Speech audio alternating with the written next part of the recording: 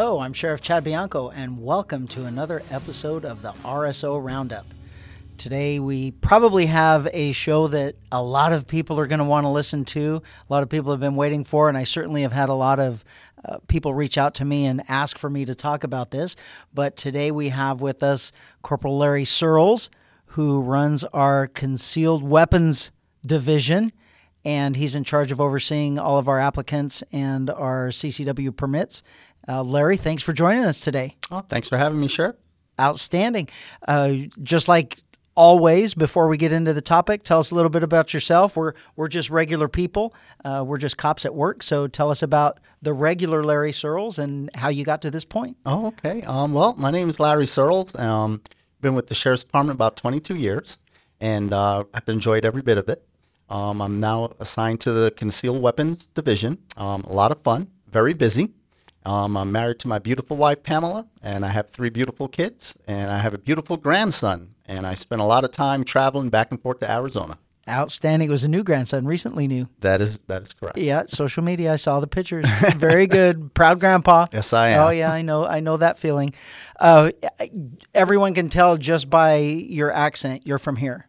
No, I'm not. No. What's the accent? Well, I'm actually, I immigrated to the United States from a small island in the Caribbean, the island of Grenada, at a young age, about 10, and I grew up on the East Coast in New York. So that's how it all started. Very nice. We all come from somewhere. When originally, a couple of years ago when we were really talking about backgrounds and where we came from and everything, it's fascinating for me to hear those stories, because I just know you from here. I don't know where you came from, but when you hear those stories, everybody's got a story. It's nice. Yeah. And it all brought us to here. It did. Very good. So how long have you been in the CCW unit? About 5 years. Yes. I've been assigned there about 5 years. Started there. I was transferred from the Special Enforcement Team down in the Southwest at Temecula Station. And that's when I began learning the ins and outs of the CCW world. Very nice. So, and you have your hands full. I know how busy you are over there, and you pretty much get run ragged. Yes, it is very busy. It is quite an operation. But about 3 years ago when we met, you had a vision, and you said, Larry, we're going to go with this. And one of the biggest things that we did, and you said go with it, was we went digital. We went online, and that has paid dividends to where we were and where we are now. Yeah, so a little bit of a background just for this process. So for everyone out there listening, if you're listening and you have no idea what we're talking about the permit to be able to carry a concealed weapon, and that permit is issued by the Sheriff's Department, by me as the sheriff. There are police chiefs that can do it also, but for the most part, they relegate that authority and that process to us, which is fine. I'm fine with that. But historically, it's always been a paper application. It's always been a very tedious, long paper application. And when I came on board, we really looked at it and said, what do we need and what we don't need? And we basically just followed exactly what the state requires, nothing more. And going digital was a game changer. We saved a lot of trees. Yes, we did. And the time and effort that has to be put in by the investigators in doing these backgrounds was just substantially reduced. Yes. Made it much easier. Yes. A little bit on that. 3 years ago, if a citizen in our county would call the CCW division and request an appointment, it's staggering. The appointment was about 18 months away. Once we introduced the digital, once we went with the vision of what you wanted, in about 4 to 5 months, we were able to cut that down to 120 days for a citizen to call. It goes back to, again, only what the state required, cuts the work down for the investigator, and the processing time was probably cut about 75%. Yeah, it's amazing. Technology. We should be using technology for everything, but this was certainly one of those arenas that made our job easier. And really, we should have been making it easier for the public. That was the ultimate goal, was how can we streamline this process to make it easier for people, more convenient for people, and then at the same time, it makes our job easier also. Yes. It goes back to building relations with the community. The folks that come see us in our office, we're not, they're just not folks just coming in and we're processing something. We're building a relationship with them. I shared this with someone earlier. When they pick up their permit, they're very excited. And it's an excitement that I wish people could see when you hand it to them. And they ask me, well, what do I do now, Larry? What do I do? I said, just remember one thing. That permit that you have, which you just stated, it's issued on your behalf. The penal code allows the chief executive officer, law enforcement officer, to issue that on behalf of the state. I said, the permit you're carrying, the card in your wallet, it's the same as mine. It has the sheriff's name on it. Always remember that, and you'll be perfectly fine. That's a good way to look at it. That's a good way to look at it. So I am a firm believer in CCWs and the right to carry responsibly. I do believe that we should have permits. I was speaking earlier today. I was at another function where I was speaking, and someone asked me, why do you have to have CCWs? It's our Second Amendment right to keep and bear arms. It says it right there. And I said, well, that's nice, and I agree it says that. But however, from my perspective, from a law enforcement perspective, even if you go back to the days of the Old West, there were certain towns that when you rode into town carrying your gun, you turned in your guns to the sheriff's office, and when you left town, you picked them up and you rode out of town. But while you were in that town, it was a gun-free zone, and those certain towns were well known. So if you can call it a little bit of gun control, if you will, responsible gun control, even back then at the very formation of our country when we were moving west. So I think the purpose is more to keep law-abiding citizens to have that ability and us know who it is. So I said this morning, there's never been a criminal that has come and asked me for permission to carry a gun. I don't think they've ever come to you either and gone through the unit and said, hey, I just got out of prison. You want to give me a CCW so I can go hang out with all my friends again? Absolutely not. Yeah, that doesn't happen. So it's just a process so we can ensure that that if you're not prevented from possessing a handgun either legally or mentally, and you want to do that responsibly, then we are going to authorize you that we're going to give you that permission after you do the minimal testing that's required, a little class, a safety class, and a qualification course, and then we will allow you to do that responsibly. Part of your job, part of your investigator's job, is maintaining those CCWs also. So it's a process. Every 2 years they have to renew. So we're pushing 18,000 if we haven't hit 18,000 yet, right? We're not quite there yet, but we are pushing it. We're getting very, very close. Yeah. Just some numbers. In 2021, we actually processed a staggering number of 7,496 or 97 permits. In 2021. In just the year of 2021. The highest year prior to you taking office, I think, was 853 permits. So we are pushing it. We're close. I take pride in working in there, and just a little friendly competition throughout the state with some of my my buddies that coordinate other CCW units. There's still a couple places ahead of us, but we're neck and neck, and we just took over a couple places as well. I won't name names, but we are almost there. We are doing very, very well. Yes, and it goes to show the community. I don't want to call it a demand, but it's a community interest. It's a request.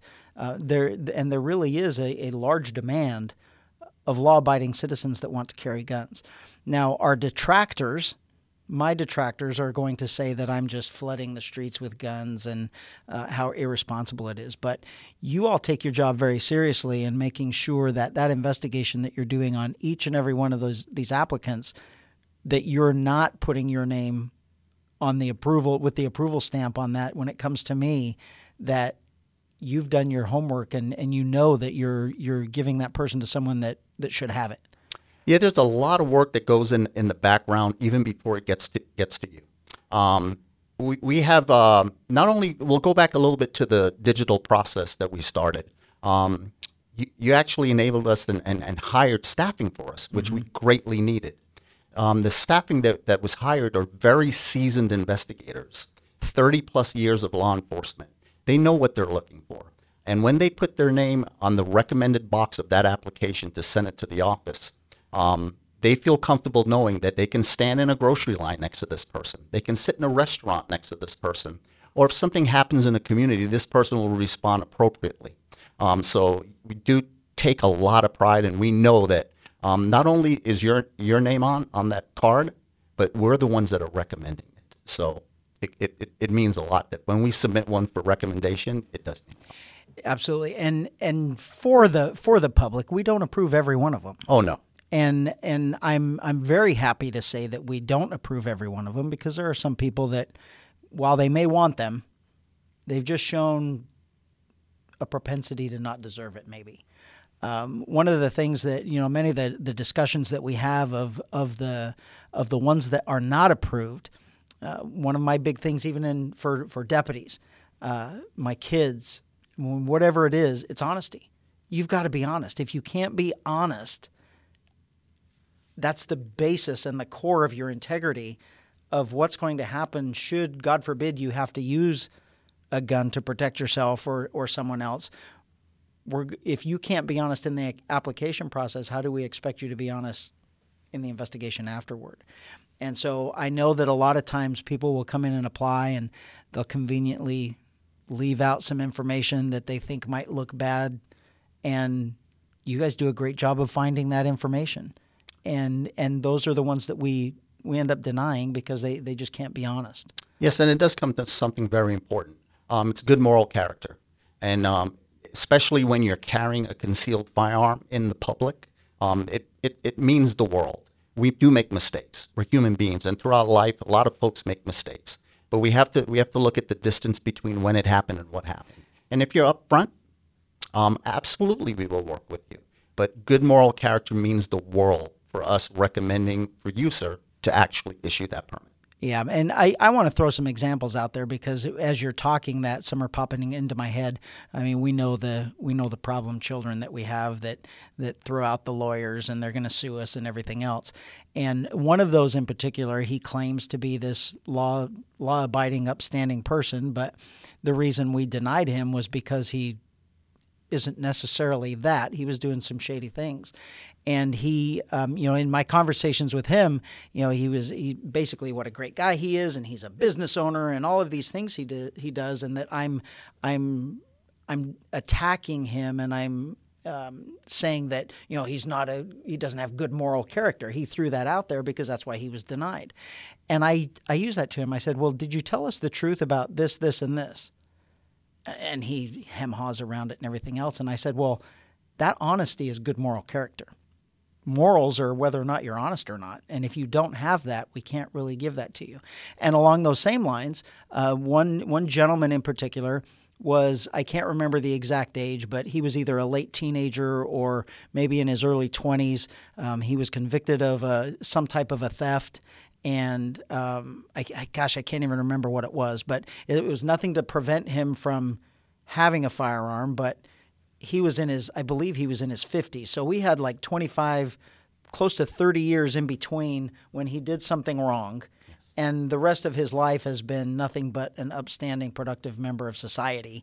And he was very upfront with all of that. He was afraid he wasn't going to get it because of that conviction. And we issued him that permit. I actually remember that one. He was very nervous, thought, this was going to be a horrible process for him. And I actually spoke to him and explained to him, look at when it happened and look now. If we have someone that comes in and shows a pattern of every 3 to 5 years of doing something, that raises a red flag with our investigators. And they're very seasoned. But if someone has done something 30 years ago, I do hold a class for realtors in the county. And I explained to them there was a gentleman in 1957 had a DUI in Kansas. And we do find out things. He was shocked. I was shocked. I didn't know they had DUIs in Kansas in 1957. But it happened so long ago, and his explanation that he actually typed out and explained it, the deputy threw him in the back of a pickup truck and drove him home that day. So that It does explain. Some folks, things like that happen, they can't remember. But when it comes down to it, good moral character is really what it's based on. Absolutely. So with that, let's go through the process of what it entails to apply with us. We make it very, very easy. We've already mentioned the online application. So you go to our website, go to the very bottom. There's the little icon with the little CCW icon. Yep. You click on that, and it takes you to basically a self-explanatory fill out this form. Yes. It's just like ordering something on Amazon. Some generic information about yourself, takes you through about 16 questions, which used to be probably 50 plus, that the state requires. 16 questions, you answer them. You fill out some demographics about yourself. But it comes down to when you get to that one point that we always work with folks and we always chat about it. It's your reasoning. Mm-hmm. It's your good cause. So it's pretty simple. It'd probably take about less than 10 minutes to fill out the application online, and then select an appointment date and make a payment. Yeah. And then once you meet with us, the process begins. So when we talking about time and how easy it is, I went through this just so I could make sure I was giving people the right information. Mm-hmm. And when we implemented this, I got on, I did a test one. I didn't use all my own information. I used one for a test, but it took me 9 minutes. It took me 9 minutes to go through the application, fill everything out. You have to upload your driver's license. You have to upload proof of residency, things like that. But those are clicks of the mouse. And they're so easy. The application is simple. The computer assigns you a date, and then you have to take a class. Yes. You sign up. We have, how many, off the top of your head, do you know how many vendors we have now? Right now we have 18 private vendors. Okay, so you can either sign up through us to take that class, that the safety class and the training class through us, or you can take it through one of our vendors. And once that's done, you qualify. You come in for your interview. And we make sure you are who you say you are, and that personal interaction that we have, that the investigator blood in you comes out and makes sure that you feel like that person's telling you the truth. And everybody might be a little bit shaky and a little bit nervous, but we've learned over the years how to tell whether or not someone's trying to hide something from us. That is true. I think the biggest part of that whole process is exactly what you said. It's that simple. You have to live scan fingerprint, and it's a requirement that the state has. So after you meet with us, and you meet all the prerequisites, just like you said, easy stuff, upload your birth certificate or whatever it may be, we give you the instructions to go live scan at one of our sheriff's facilities. And the reason we do that is because we're able to track it, because we don't want our citizens to be out money. If you go to a Postal Annex or UPS, we don't get the results. We cannot go and fight on your behalf to a private company. If it's with the sheriff's department, we'll fix it. We'll fix it in-house. Yeah. So we do a live scan fingerprint. And once the results get back to us, we simply just go and finish up the package it up and send it to you for review and approval. Yeah. So with that, I just want to highlight what you mean by that, because this has been brought to my attention several times, and I know we've had several issues trying to track down those outside ones and what happened. And not to assign blame or say it's anyone's fault, but between the private companies and DOJ, that result, that approval that we end up getting is sometimes sent elsewhere. That is correct. And so when Larry's telling you that we want you to do it through us, that's so we can find out where it was sent and get it back and get it sent correctly. And you're right. It's impossible for us to find out sometimes. I mean, internally, they may give us an idea or they may tell us it went somewhere else, but then we're at a loss. And the people blame us a little bit because they assume that they did their fingerprints and we should have just had them. But those fingerprints get sent electronically, and then an electronic response gets sent back, whether it was an input error on the person doing it or an output error from DOJ coming back, it went somewhere else.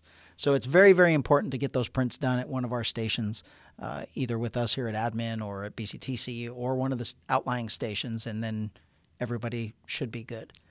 So now you mentioned it a little bit, but the big elephant in the room with CCWs is that good cause. Yes. So a little bit for all of you out there wondering, what this is and what you have to do. Good cause is a requirement by the state, and we can't get away from that.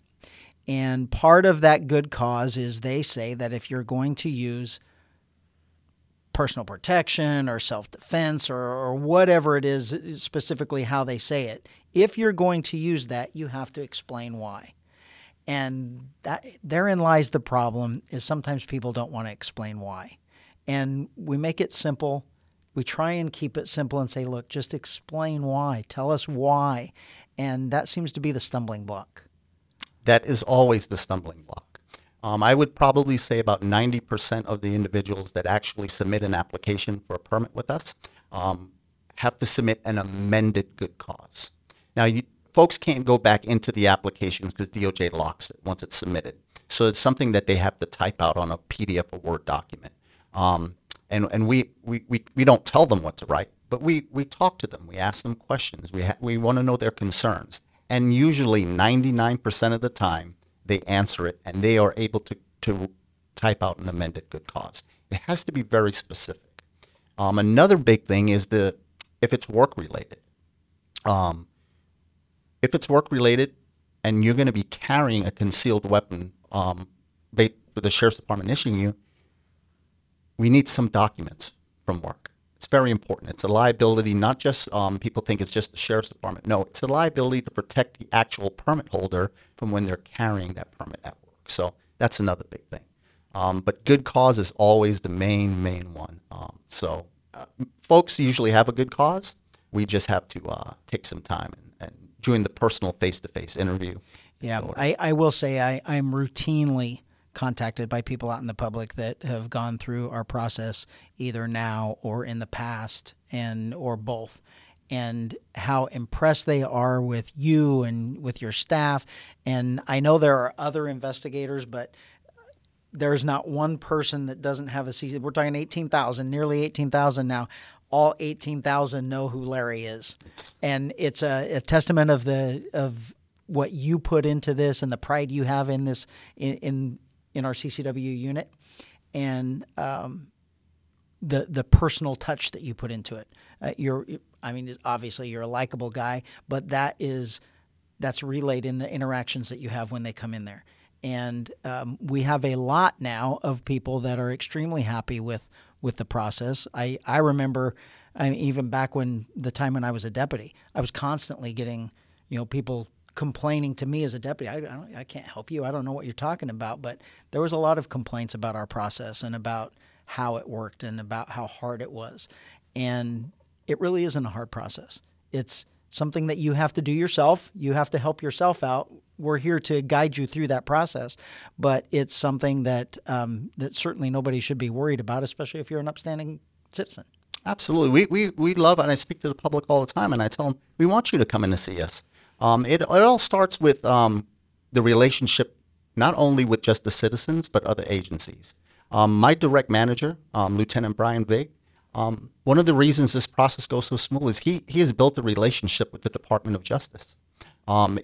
If we have an issue with getting a result of a fingerprint, we usually get it within a day because we have a relationship with them. So he's built such a good relationship with these agencies that in the past wouldn't even speak to us, that now it not only helps the staff do a good job. I'll give a shout out to the CCW folks, and not only just here in Riverside, but we do have that office in the Palm Desert region. Right. They do an awesome job. They take pride in what they do. We average sometimes up to 60 interviews a day, and they still come to work every day with a smile, and they treat the public awesome. So that's why it's just that personal, feeling you have with it. Yeah, I've had tons of comments about the unit. I've never had a bad one. And I've never met anyone that has said they had a bad experience or that, there's a couple that complain they don't get them, but we give very, very detailed. There's good reasons why we don't give them sometimes. And I will say that, we've had to suspend some licenses over the last couple of years, and I think we revoked one just recently that for a substantial violation. But we've had several over the past 3 years where people have actually saved probably their life or someone else's life by being able to carry that gun. And those are the things that you're not going to hear about in the press. They don't want you to know that someone actually did something good with a gun to save their lives or to save someone else from a criminal that was going to do them harm, but it does happen. And for the naysayers, we don't just give them out like water, and we're not standing on street corners flipping them out to the passerbys. I'm very, very proud of the unit that you are running, that you're operating. You and Brian do a fantastic job. Our investigators are just fantastic. I know you're overworked, understaffed and overworked, and we're working on that because in the end, this is about the service that we're providing to our residents, and it's something that they want, and it's something that we should be providing to them. And I appreciate your effort in it. And I was very excited to hear that you pulled back your retirement, so you're not going anywhere now. Wow, I didn't hear that, but maybe it did happen. No, we're going to miss you. For all of you that are within the unit and with all of our CCW holders that know Larry, it's come that time in his career that family and grandkids and yes. wife, lovely wife, are at the forefront of your life, and it's time to pursue that. And so we're happy for you. I wish you weren't leaving, because I don't know what the heck we're going to do to replace you, but big shoes to fill. You're doing a great job there. Thank you so much. Anything you'd like to add? Did I leave anything out? No. I just want to let the folks know out there that we love arming good people with a concealed weapon permit. Please come see us. The process is very easy. Our staff, like I said again, your investigators there in both Riverside and Palm Desert, they do an awesome job. They are really the folks out there that are doing it day to day to keep this thing going. And I'll leave it with one thing. We've always kept that 90-day outlook we've chatted about. You're not going to, no matter what, I will never let it go over 90 days. Very good. And we appreciate it. I appreciate it. Our residents appreciate it. You're doing a heck of a job. The entire unit's doing a heck of a job. And again, we have a unit at BCTC here in Riverside, Ben Clark Training Center. And then we have the offsite, if you want to call it that, but we have investigators set up at the Palm Desert Station that are doing interviews out in the East Valley. So we've got both ends of the county covered, and we're here to serve you as our residents. So if you have a CCW in mind, all you have to do is apply. We're running out of time. I want to thank you for joining us, Larry. It was a pleasure. Hopefully we provided all of them the answers that they wanted, or at least the encouragement that they wanted to apply. And with that, I will say thank you for joining us, and see you all next time on the RSO Roundup.